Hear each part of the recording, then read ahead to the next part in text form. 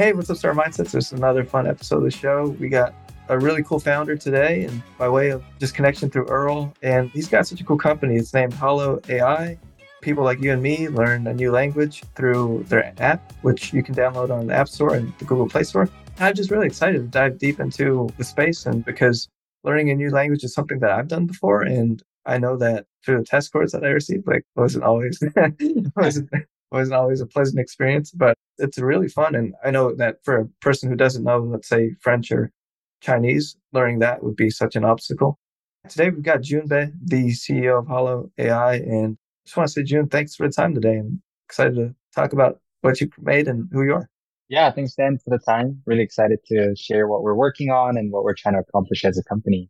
Yeah, man. I know that, from a glance that the company seems really interesting where like there's all these cool colors and if you go to like a social media page, you'll see people explaining how to speak a new language. But I think a great starting point would just be to start off with like, tell me a little bit about June, what's your favorite food or things like that. Absolutely. So I'm from Korea. So I was born and raised there, and my family moved out to Utah about 15 years ago. So the first half in Korea, second half here in the US. So language learning has been my passion where I had to learn English growing up, learned a little bit of Chinese and Japanese, and currently learning Spanish right now. So really exciting. And I just love Asian food in general. I like Mexican food as well. I started cooking some American food, especially like steak. I like to cook burgers as well. And I think I'm pretty good at making burgers. So I'm really excited to share that with my friends and stuff. So yeah. Do you think the Korean food tastes better in Korea, or would you say Koreatown in LA can give it a run for its money? Ooh, Because I just that's a, saw Netflix on that, and they said somebody said, yeah, it really depends. LA definitely has got some good food as well as San Francisco. Korea definitely has more variety, I would say. I think the food in LA is really good, but maybe it doesn't provide as much variety in Korea specifically. I mean, you can access all Korean food you're wanting to try, but I think in LA options are kind of limited, but the food is amazing. "Oh man, yeah, don't get me been to a lot of those Korean barbecues in LA. They're one of a kind, right? Like cook in front of you and eat with your Yeah. friends. Get rid of the chef." I know that. Just I guess like interesting foray to that. You had the idea for Hollow.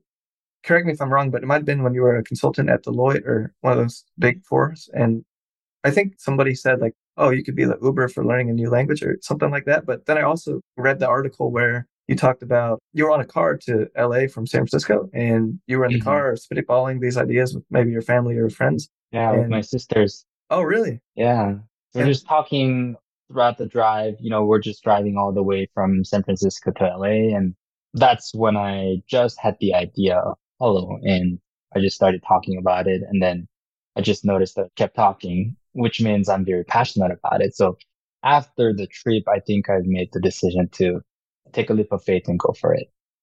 what was it, would you say, that was maybe happening on the freeway or Highway 5 that you really resonated with that idea? Because I think like a lot of people they'll have ideas, but then they'll run into the brick wall of, oh yeah, we have to raise money for this, or we have to find employees, or have to make sure that this creates revenue, and it's just not like a funny thing that we discuss.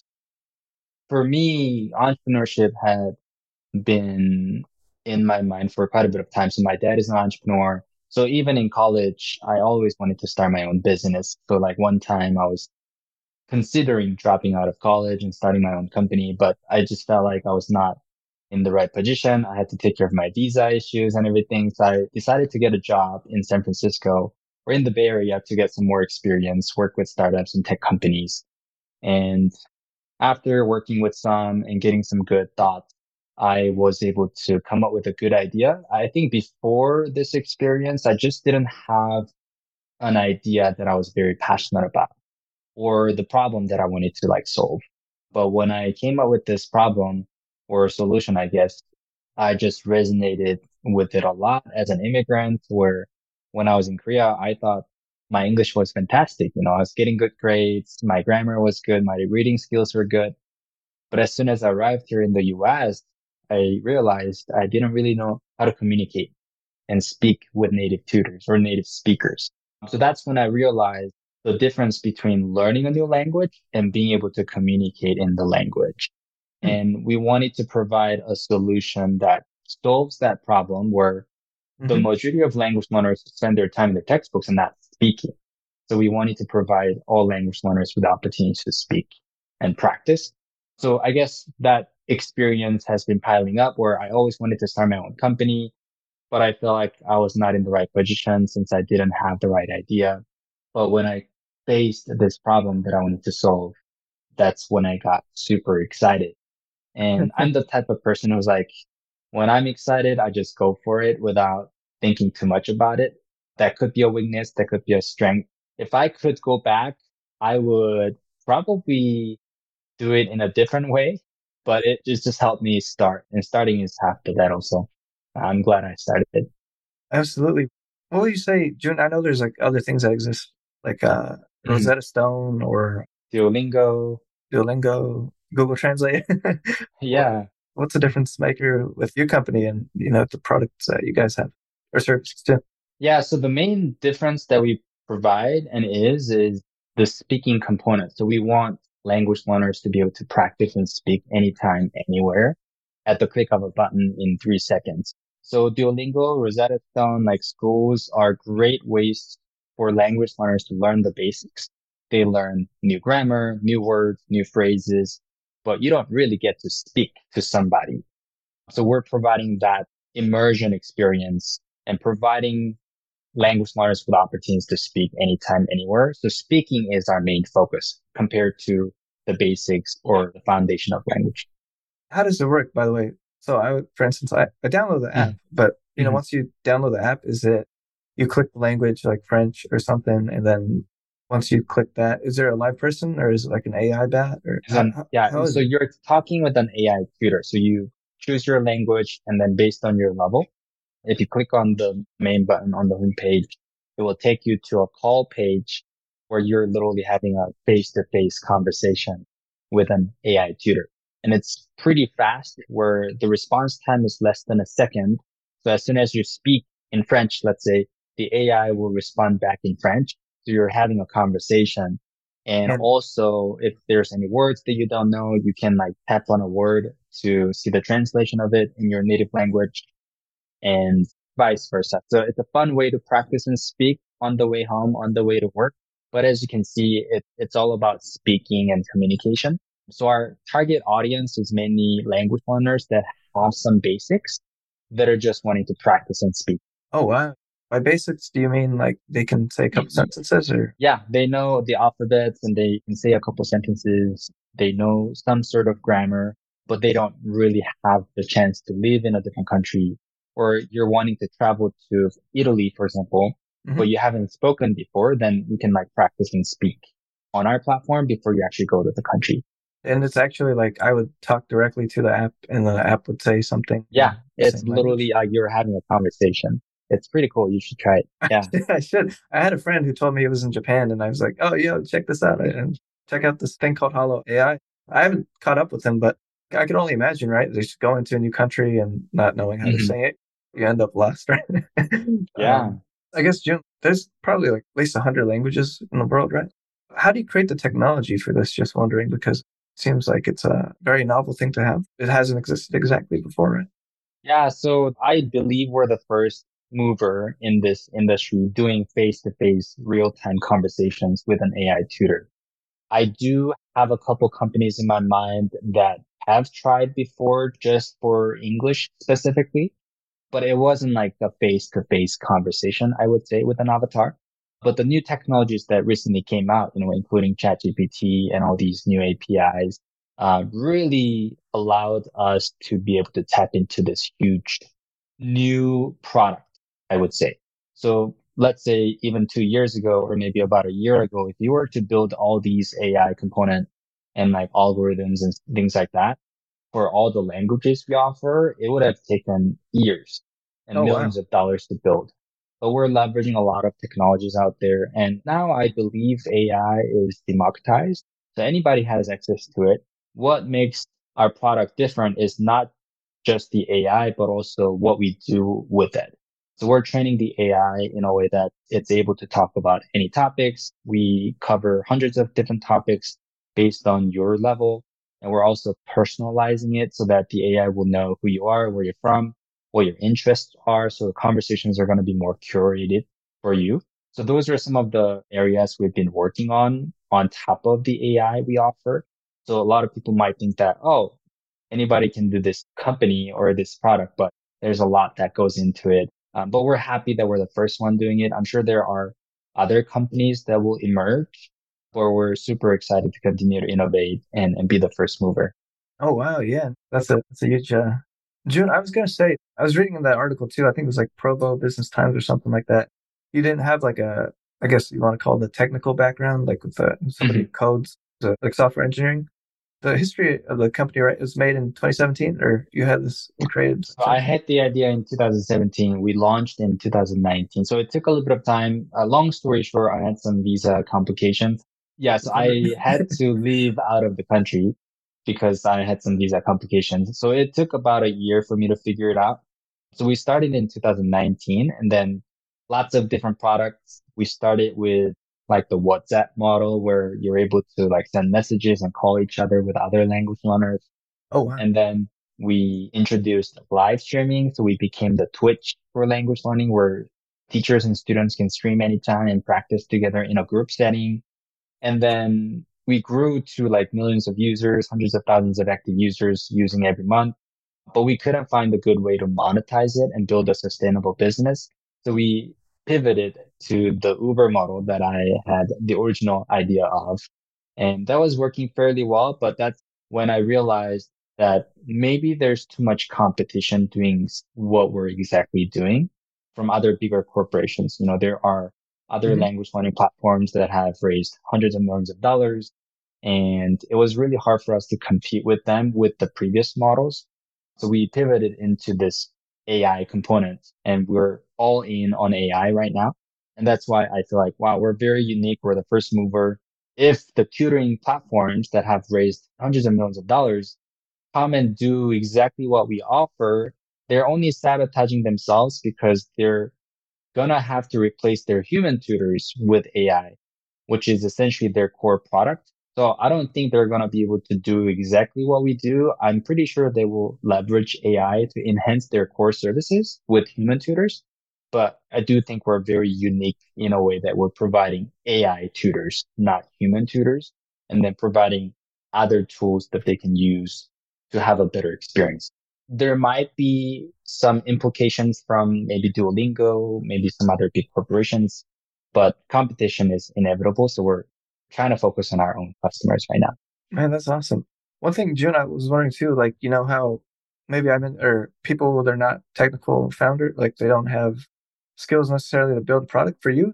How come that didn't stop you, right? Like, or how come that wouldn't deter you from creating not only the company, but the product, people there, and raising money, all those things?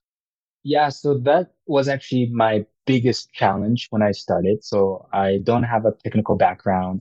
I understand tech and I can communicate for that, but I'm not an engineer by training. So I spent a lot of money and time working with other engineers, just trying to figure out how to build a product because I didn't really know how to build a product before.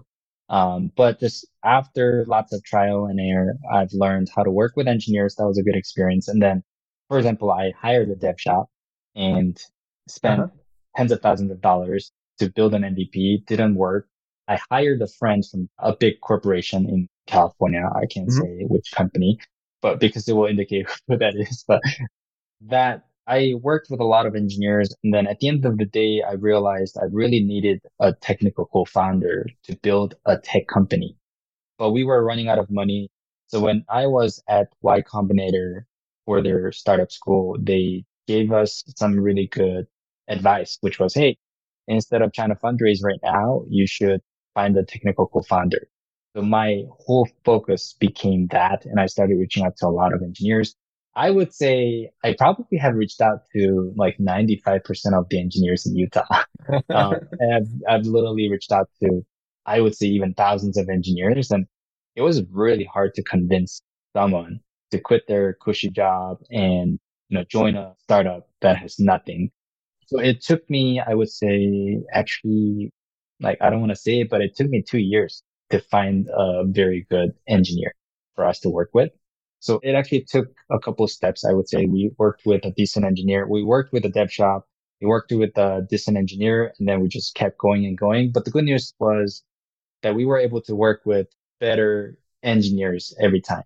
So over time, we were finally able to work with some great engineers. And that's when I think things started taking off and making good progress with our product. No way. That's a lot of people to convince, right?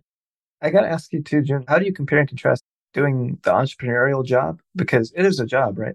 Whether Hmm. even you don't have money and nobody's paying you because you're running out of money and you can't pay yourself because you have to pay Hmm. for the software Hmm. stack, the other employees. When you're at that stage, can you, I wouldn't say compare that to your previous job at, I mean, Deloitte or some other, any job you've had, right? Where there's a Hmm. structure Hmm. where you've got the boss in front of you or their boss and they're paying you when it's already Hmm. established versus, you make something from scratch and you try to make something exist and have it be structured when there really is no structure. Can you compare and contrast or just tell me about how you experience those things uniquely in your career? Yeah. So I've worked for some big corporations and those experiences have been great. I enjoyed my times at big corporations and working with amazing, smart people. I was getting paid fairly well, had an amazing team. So they take care of pretty much everything, and your job is to just perform and provide what you signed to offer and potentially more, maybe like 120%, 150%, as much as you can. You try to create and provide value as much as you can. But running your own startup is a completely different story, right? You're the one paying your employees, taking care of your customers. Sometimes I feel like I literally have 20 different jobs. For example, I'm the product manager, UX, UI designer, sales, fundraising, finance, all the different components of business. And of course, as you get bigger, as you start hiring people, you will be able to hire people for those components. But when you're especially getting started, when you don't have a lot of resources, you're the one running and doing pretty much everything as much as you can. So it could be overwhelming, but at the same time, it's really fun because every day is different. Sometimes you do this and you do this. So you never get bored, which is really exciting to me. But at the same time, it could be overwhelming where, wow, like I have so many hats to wear. So it does have pros and cons, I would say. Yeah, yeah, I'd say it affects your personal life too, right? Whether you want to Yeah. buy a house or move out, or it's a very stressful but rewarding. I would say, June, just I guess like to go on that thought about you had mentioned you had to been forced to leave the country, but then you found your way back in, and I even read the Mhm. article where you got the citizenship or what do you call it, just authority to come Green back, card. green card. Yeah. And you were like you hugged the guy who gave you the test. In all the moments of the company that you've had, like I guess that one was really special, but what do you think was another one, maybe you call it a milestone that you guys had a similar feeling where, it was jumping for joy? Because tell that there's a lot of growth and it happens to all the entrepreneurs who get somewhere. Yeah, no, absolutely. I mean, startups are lots of ups and downs. Some day it's a good day, some day it's a bad day. And one another joy that I really enjoyed was when we were able to present our company at a very big conference called Silicon Slopes in Utah. There were tens of thousands of people in that conference. And when we were presenting our company, there were about 3,000 people watching. It was such a cool moment where you were able to present your product to thousands of people and you just have a great time. So that was a big joy for us. And fundraising also is a good joy where when you're able to raise a good amount, then you celebrate because you can take a break a little bit and breathe, right? Because you can finally pay yourself, you can hire teams. So I think those are some of the moments that I really enjoyed and just spending some good time with the teams that you work with as well. So those are some definitely good moments. And when you like onboard new clients, those are also really exciting as well. Yeah, that's awesome. One thing I want to ask you, June, is like, when did you feel like the idea had enough traction that you started to believe in it more? Because I think like as an entrepreneur myself or as people, as I've seen in the world, they have the idea, and I guess that's really fun to mess around with tinkering on a product. But Hmm. once it becomes something that somebody uses or pays you for, Hmm. there's that different level of business responsibility, or there's different things on the line, like your reputation, or you want to call it the Hmm. company's future. When was like that moment for you that you realized like Hollow could be something bigger than just that idea or something that would change your life? Yeah, I think it comes down to the problem we're solving. So I'm not like 100% married to the idea that we offer. That's why we pivoted multiple times and we still exist. Partially because I do believe that there's a huge problem of finding opportunities to speak and becoming fluent as a language learner. And because I know how big the market is and how big the problem is, and when I look at all these competitors, they're offering some solutions, but again, it's way too expensive. You spend $20 to $30 You're per right. hour to have a lesson with a native tutor, or you have to book a lesson. So it's not convenient. It's really costly. So we wanted to build a product that's less costly and a lot faster where you can practice in any time in a very affordable way. So because I know that there's a huge market, there's a huge problem, there are some solutions, but they don't really provide the best solutions. So I do feel like there's a big shot for Hmm. us. And those are some of the things that just keep us going. Where if I thought, holy cow, there's a huge competition, there's already a couple companies doing what we're offering, then maybe I would have not continued.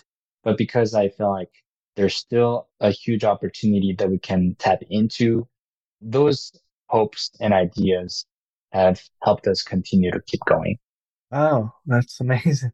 I think just because somebody has an idea, but they have that conviction, and I guess like you just saw that there's a lot of people who have that problem that I guess fueled you even more to want to solve that. What do some people who use Hollow say about Hollow? Or Yeah, I mean, language learning is directly tied to people's careers and dreams, especially in different countries. A lot of people say, hey, we got a job or I was able to start a company. Now I'm in Australia, for example, not me not specifically, you, but but like a user, right? So there's tons of cool stories. And that's one of the reasons why we continue building our product because we're helping people's lives. And language learning, I believe, can change people's lives because it did for me. If I didn't speak English, for example, I would not be able to communicate with you right now and be able to communicate what I think clearly with the world. So we're super happy that we have a noble mission and excited to continue to build what we're building. yeah, So we're just super stoked. people call it like marketing or user acquisition. Did you have like any cool go-to-market strategies for that, or just I guess like things that you did that were because you'd see the big competitors, they have a lot of Mm. budget for that, but maybe as like a startup you don't. Did you just play around with TikTok, or how does that go? Yeah, so social media played a big role as a consumer product. So we started as a consumer product where, for example, I was literally interviewing thousands of people on Facebook. So what I realized was I wanted to focus on the English learning market because that's the market that I knew the best. And there are more than 1.5 billion English learners throughout the world. So I wanted to focus on that market and I was thinking about different marketing funnels. And one of them was social media because we're in the US, but English learners are outside of the US. So we essentially had to focus on social media as I was tapping into different markets or different social media platforms. I realized that there were over 50 million English learners on Facebook alone looking for opportunities to speak. So if you go to Facebook, search English groups or whatever, you see thousands of groups on Facebook. So we joined all of them, started interviewing them and noticing some patterns from those groups. And one of them was they were looking for opportunities to speak with other language learners, which was interesting.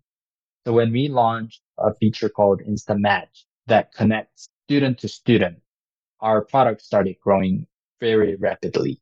So that virality with our product really helped. And at the same time, we were growing our community on Facebook and Instagram and TikTok. We have, I think, more than 1 million followers on Facebook all organically. So we just grew by providing content. It's easy for us where we just provide content that's helpful for English learners. So we Yeah, teach lessons and then people just find it valuable and come to us. and we were encouraging them to try out the product and use it. So that's how we started our conversion first. And then we were tapping into other marketing areas, but we still don't have a lot of resources. And now we're tapping into B2B. So it's a whole different market, Right. but we're getting really good traction with B2B as well. So at the end of the day, I feel like if your product is not something people want, you are going to have a very hard time getting traction.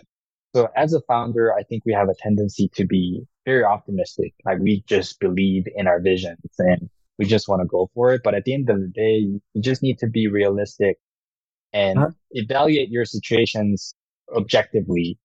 And that's one of the reasons why we pivoted many times where we did our best to test out our hypotheses and they were working some ways. We were having, let's say one of our products, we were having millions of users, but we just couldn't find a way to monetize it or build a sustainable business.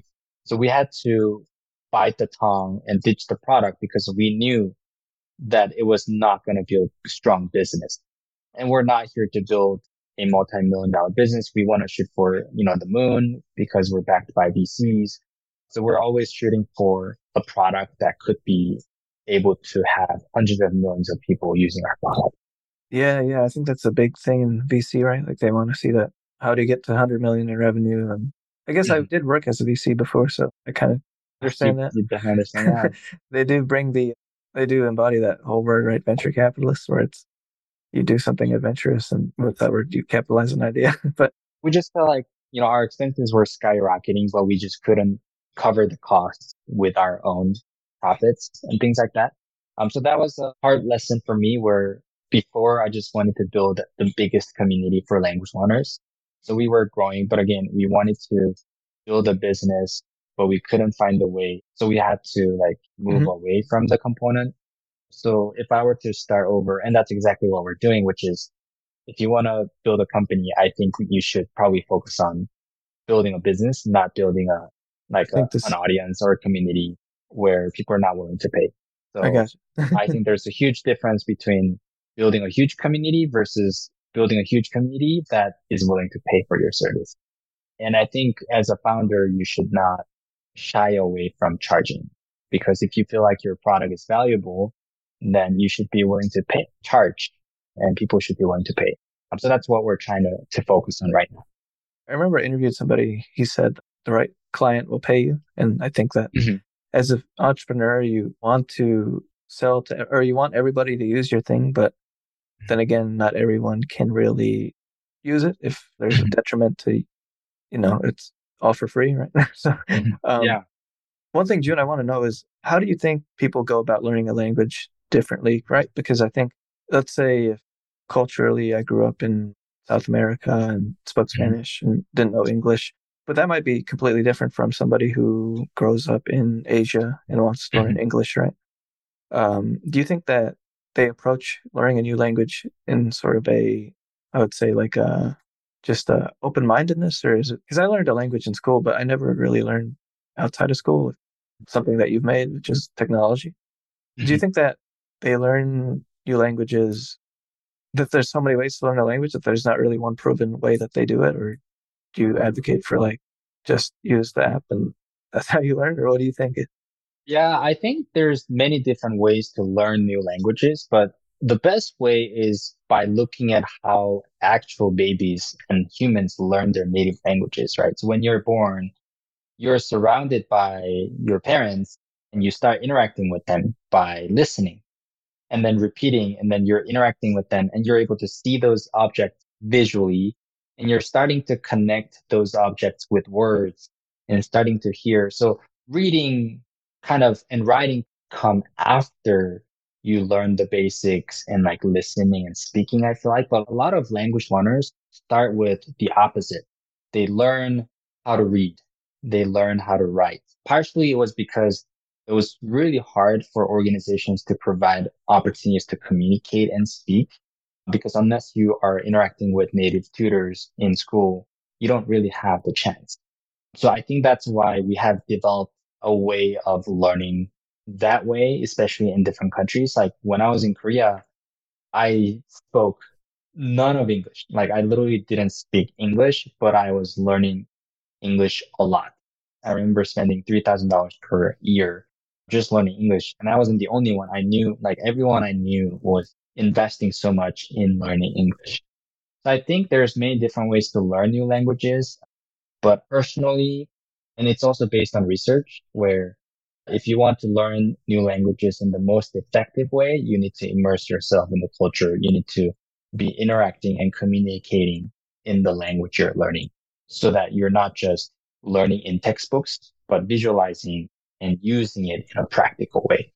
So that's what we're trying to offer, where not everybody has the capacity to live in a different country or move to the US to learn specific languages. But nowadays, technologies could offset and provide some of those opportunities. So we're kind of tapping into that and see if we can provide those immersive experiences to people that are not able to afford or people that are not able to have the time to live in a particular country. Yeah, June, what do you think it is that makes people want to learn a new language, right? Because it could Hmm. be really daunting, you know? Hmm. People often get made fun of for saying words wrongly, or Hmm. just, I feel like language is something that people try to either protect or like claim as their own, right? You'll even see it Hmm. maybe with slang, right? Like if you Hmm. search, if somebody says slang in a certain way, like they're automatically Hmm. part of a group or identify with somebody. But I think words, right? I mean, I have an English degree. Hmm. I've always Hmm. noticed that the words are everything, you know, the way you communicate, communication's everything. Just it's so subtle that we forget. But I guess like the thing I want to hear from you is how do you unite so many people with the words or like with the app, or because we can see it as a divisive thing, right? Because it just portrayed that way, I think, to me. But maybe that's not even completely true. But how do you go about offering so many different languages and having that person work with the thing that you guys made? Yeah, I think people have different reasons why they learn new languages. For me, I had to learn new languages for me to be able to come and survive in the US. And I just knew that learning English would open up so many doors and it would be the passport to new opportunities. So because I saw that as a huge opportunity, I was investing in it a lot. And I think it is like that for a lot of people, especially English learners in different countries. For people, for example, here in the US, are probably learning new languages for their hobbies or for fun. You know, they want to travel to different countries and they just want to use some phrases and things like that. Definitely, there are many different purposes. The major ones are for careers, for their dreams, for Yeah. school, for fun, for travel. Some people learn new languages for their brain development. They just want to challenge their brains and learn new words. So there are different ways to do it, but I think there's a reason why the language learning market is huge. It's a $56 billion market where people spend tons of money investing in their language ability, to speak and communicate. And language has been a big part of our humanity. It is part of who we are. It is part of our nation, for example, or people tie languages to their countries and their identities. And I think that's totally true. And even here in the US, people speak differently, you know, even though it's the same language, people speak differently. So I'm just excited to see how the market plays out and excited to be part of this market and industry that's growing. Of course, we're not sure what's going to happen with AI. I'm sure there are technologies right now already available where when you're having a Zoom call, you speak your own native language and then it will speak That's a different language to wow. that person. So when we're having a conversation, I'm speaking, let's say Korean, but on your end, I'm speaking English. Those technologies are already available. So I think the new technologies that just came out are going to probably shape the language learning market in a different way. But I still think that the world is getting smaller. And, you know, thanks to globalization and people in different countries have so many opportunities. As long as they know how to communicate Uh-huh. properly and they have the right skill set, they can work for any company from any country. So that's one of the reasons why the market is growing. But I'm also curious to see how the technologies are going to affect the virtual economy. What do you think, June, was from the market perspective, what do you think it was about AI or recently that made AI so intertwined with the technology, right? Because when you started, I don't know if AI was that prevalent or popular to even have a startup in, right? But now it's like Mhm, everything, what everyone wants to mhm. talk about, but it seems like it's overhyped at least. What do you think is AI's real impact on technology now? And yeah, just now because the future is Yeah. just a guess for everyone, right? I think it definitely unlocks a lot of new opportunities for not only language learners, but also companies and startups, right? Because I mentioned 2 years ago, or maybe about a year ago, if you were to build an AI company, you needed millions of dollars to start a company. But now, for you to start an AI company, you don't need any money, or you don't need any money to start off and get started. So I think the starting cost has tremendously decreased a lot, which means a lot of companies will emerge and a lot of startups will emerge with this AI industry. I think that's a good thing because before people wanted to try it, but it just requires a lot of knowledge and resources. But I think a lot of that right now available. That's why we have so many companies emerging related to AI, and we are one of them. And partially one of the reasons why I wanted to tap into this AI component is because I think timing is crucial for startups success. And when I look back and study the history of the markets, 20 years ago, it was the internet. 10 Yeah, years ago, it was yeah, mobile. Now I feel like it's AI. It's not Bitcoin. It's not, Web3. You can call it whatever, but I think it is AI that will shape the whole new startup world. So I wanted to ride the wave this time because I feel like I have been trying to go against the wave. This time I would like to try to see if I can leverage the huge opportunity that I believe is something that's going to be huge. And I'm kind of betting on that era. So we'll see how this plays out. But I think if you're not leveraging AI, you're definitely going to fall behind. So even if it's not your core product, I think every business should consider implementing AI to enhance their core products. what is AI to the average person, right? Because I think like it's only artificial intelligence, but explain it in a bigger sense. Is it that the product learns on its own and is able to adapt in real time, or what is AI?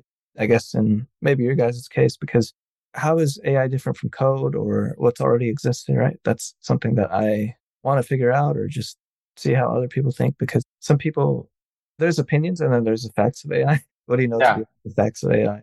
Yeah. I mean, for me, it's something that we have been using or we have been used to in our lives. But what AI does, in my opinion, is making it easier or automate that. So, for example, the technology that we're using is gathering tons of data and then learning from it so that when somebody speaks this, we will know, or when somebody is interested in this, we will know what other topics they're going to be interested in. And we are using that knowledge and information to have better conversations. So it would have been done by humans before. When you're having a conversation with a human tutor, as a tutor, you gauge in and understand the student's needs and you're customizing and personalizing the lesson for the student. But I feel like, and including machine learning, are allowing that opportunity and experience to be possible without having to rely on humans because we have so much data and we're leveraging it to automate that system and potentially predict what's going to happen in the near term so we can provide better experiences without having to completely rely on humans. So I do feel like, again, AI could impact every Jobs and stuff, right? industry in a big way, in a small way, but I do want to be the one using it because I know it's going to be big. And that's exactly what I did when I was in college. I was sticking to the flip phone for a while. That, let's say, smartphones had been out for maybe 4 to 5 years, but I was like trying to stick to the flip phones because I just felt like I just Oh, want to be different. But then I was like, oh, I'm going to be starting a tech startup. And if I'm trying to go against the future, I'm not going to be able to innovate or I'm not going to be able to learn as much. So that's kind of lesson I learned where if you personally believe what the future looks like, I think you should lean into it instead of leaning away from it. Right. So that's why we're trying to lean into AI instead of running away from it because it is scary. Sure. And one of the reasons why we started this AI is because we were actually afraid Hmm. of the fact that someone else was going to do it. So we were providing human tutors before with our previous product. And when these new technologies came out, we asked ourselves, man, this is the future. Someone else is going to do it.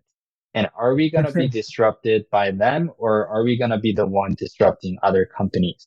And when we asked those questions, we realized, holy cow, this could be a huge opportunity for us. And because we believed in the future that we see, we wanted to be part of it.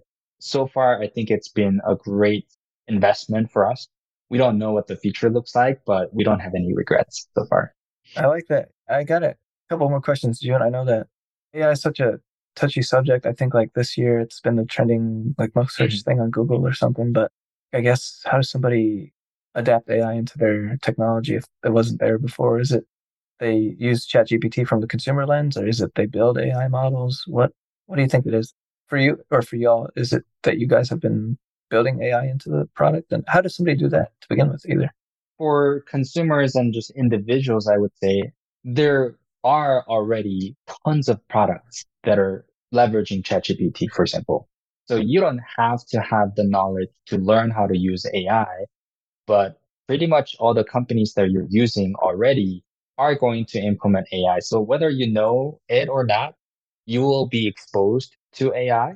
And that's the beautiful part of it, where we don't know exactly how it's being used, but it's actually being used for a lot of the use cases. I think if you are going to be the one like leveraging it and like for your careers, I think it's definitely worth your time investing learning. But if you're not very as interested, then it's totally fine. But whether you know it or not, it will be part of your life, like the internet, like Yeah, mobile. It yeah. will be part of your life. Yeah, like scary or just I don't know. I guess like from the it could also be the opposite where it's enhancing or uh positively influencing or affecting. Mhm. A couple more questions here, June. I know this is a good conversation here, but what or what do you guys want to achieve in the future with Hollow AI? I know it's still relatively young, right? But there's like got to be a big vision somewhere. So We're just hoping to be a household name in the language learning industry where, hey, I want to become fluent. I want to speak. Then you come to our platform. So we want to be that speaking platform for language learning for all these 2 billion language learners throughout the world. So that's our big vision. We're just really yeah, excited to, yeah, continue to work hard to make that happen. And I think we're getting good momentum and very positive responses. Again, we still don't know what's going to happen with AI. And I think a lot of things will unveil and play out in the next, couple of years. I think we're headed in the right direction. how does Hollow make money? Is it off of advertising or is it off of like Yeah, we premium offer a users? subscription model where you pay $20 per month and unlock all of our premium features, including, unlimited speaking time with AI. You also get feedback. You get an assessment test and receive a certificate. You avoid advertisements and things like that. So very similar to YouTube or Spotify, where you're paying a certain amount of money per month and you get access to all these premium features Oh, compared to nice. having to spend $20 per hour to have a lesson with a native tutor on a different tutoring platform. I guess how do you perceive learning through the AI chat model versus like a human? Because Mhm. they're both learning, right? But it's like maybe one's more convenient or one's. Is it awkward? Do you think at first for people, or like is it? Yeah, it has a lot of pros and cons. So the benefits of having a lesson with a native tutor is more natural, it's more personal, and you just have that emotion with the tutor. With AI, the benefits are it's a lot cheaper, faster, and it could be also very structured where you can go through certain lessons based on your level and interest compared to learning in an unstructured way. So the way we see our product with AI is we have figured out the foundation of it where you're able to have conversations and practice speaking. And now we're adding multiple layers to provide better experiences and personalize it. So for example, we're working a lot on content and personalization. so that, again, it will know where you're at as a language learner, your level, your interest, so that the conversations are going to be a lot more interesting and curated for you. And we just launched this AI assessment test as well. So Nice. language learners will be able to assess their speaking skills instantly within 10 minutes and receive very constructive feedback with action items. You'll receive constructive feedback on your fluency, grammar, and vocab. So you know exactly what to work on to improve compared to native tutors providing feedback, which takes tons of time and it costs us a lot of money. So we're automating that process with AI. And as far as our conversational practice goes, I still think there's a lot of room for improvements, but I think we got that foundation figured out. Are you currently learning a new language right now, or do you? Yeah, I'm learning Spanish right now. Oh wow, do you just use Hollow or just? Yeah, I just use Hallo. I also use Duolingo as well for learning Spanish. For Japanese, I just need to brush up my speaking skills. I'm just using Hallo right now. Oh wow, yeah, And we Japanese. want to get to a point where novice levels or beginner levels will be able to come and use our product to learn new languages. So I don't think we're ready to be able to cover those beginner levels yet.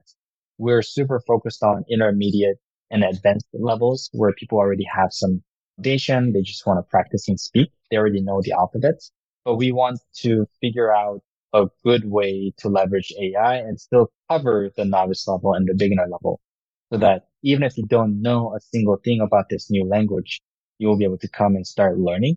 So that area is a huge component that we're excited to work on over the next 6 months and make sure that we'll be able to provide platforms where new learners will be able to come and start learning new languages. Man, that's awesome. I guess like we're coming towards the end of the podcast, June, but the last couple of questions we like to ask entrepreneurs are if you could give advice to June Bae at 20 years old in Korea about career stuff, what would you want him to know? Or entrepreneurship stuff, like business stuff, yeah. Yeah, I feel like I've made so many mistakes throughout my entrepreneurship journey. So there's so many things that I want to tell my younger self. But one thing I would probably tell the person is that, again, yeah, if you are passionate about your idea and your dreams, it's going to be extremely hard, but it will eventually be worth it. So I encourage everyone who has big dreams to try it and go for it. And it's a lot of work. It's a lot of hard times, but looking back, I just have learned so much faster working and running a startup than working for a big corporation. I'm sure I would have been able to learn a lot from working for big corporations as well, but running a company means you're able to cover the whole aspect of business. You're learning how to hire, you're learning how to manage teams, you're learning how to manage money, you're learning how to sell and build. So it covers the whole spectrum of running a business. So I feel like if you're in your 20s, I would recommend you to learn and start when you don't have a Yeah. lot of Yeah. responsibility. Yeah. And then in your 30s, maybe focus on your strength and building some as much as you can. And then in your 40s, try to invest in other people. So my goal, one of my goals Yeah. is to retire in the next 2 to 3 years financially so I can do other things. I would love to help other entrepreneurs and provide value with whether my capital or knowledge or experience. Man, that's awesome. I got another question that's popped into my mind, which was, why do you think that? Or actually, I'll ask the first one. So the next question that I wanted to ask you was, what would your 20-year-old self say to you right now? Because I think like it'd be cool to not only rewind for like time travel backwards, but I guess for the past to travel here. Like, what do you think they'd say to you now about just whatever's happened Yeah, or anything? I would say I'm very proud of you. That's probably what I would say. And I would say I'm very glad that you're still at it. You know, Nice. takes a lot of guts. And again, I didn't know anything about entrepreneurship when I was 20, for example. I'm 32 now. It's been, I guess, 32 years since. And I think I have a lot of respect for every entrepreneur in a way that I just know how hard it is to build a successful business. And whether it's successful or not, I think there's a lot that comes with it. I'm just glad that I'm still at it and I'm very proud of myself and I'm proud of all the entrepreneurs that are out there too. One thing, June, is what do you think it is about hitting 30 years old that people, I have a lot of friends, or I've had one friend say that, yeah, before I'm 30, I'm going to start a company. Is that like a culture thing? Or do you think that's maybe it's a you, like you personally just had numbers associated with success, right? What do you think 30 is a magic number for a lot of people saying that? So it also is based on the metrics out there in the market where a lot of entrepreneurs between 29 and 32 are the ones that are starting a company. And it's surprising that there are a lot of entrepreneurs in their 40s and 50s as well. Maybe it's not surprising, but it was surprising to me because nowadays people want to start their own business in their 20s Hmm. and early 30s. So I think age is definitely like it's just a number when it comes to starting a business. But I feel like the sooner you start, the better, where you're able to put like your soul, your blood, and everything into the Hmm. company, give everything you've got without having to worry about your family Oh, or right, right, right. your kids. If you have a family, that's a lot of responsibility. So, and I think there are many variables to it. Also, just now I look back and reflect, it would be a lot more emotionally easier if you had some piled up. So let's say you're in your early 30s, you have a few $100,000 in your savings, then I think you have a lot more leverage. But if you're like super young and if Yeah, you yeah. have like a few $1,000s in your bank account, your life is dependent on this business.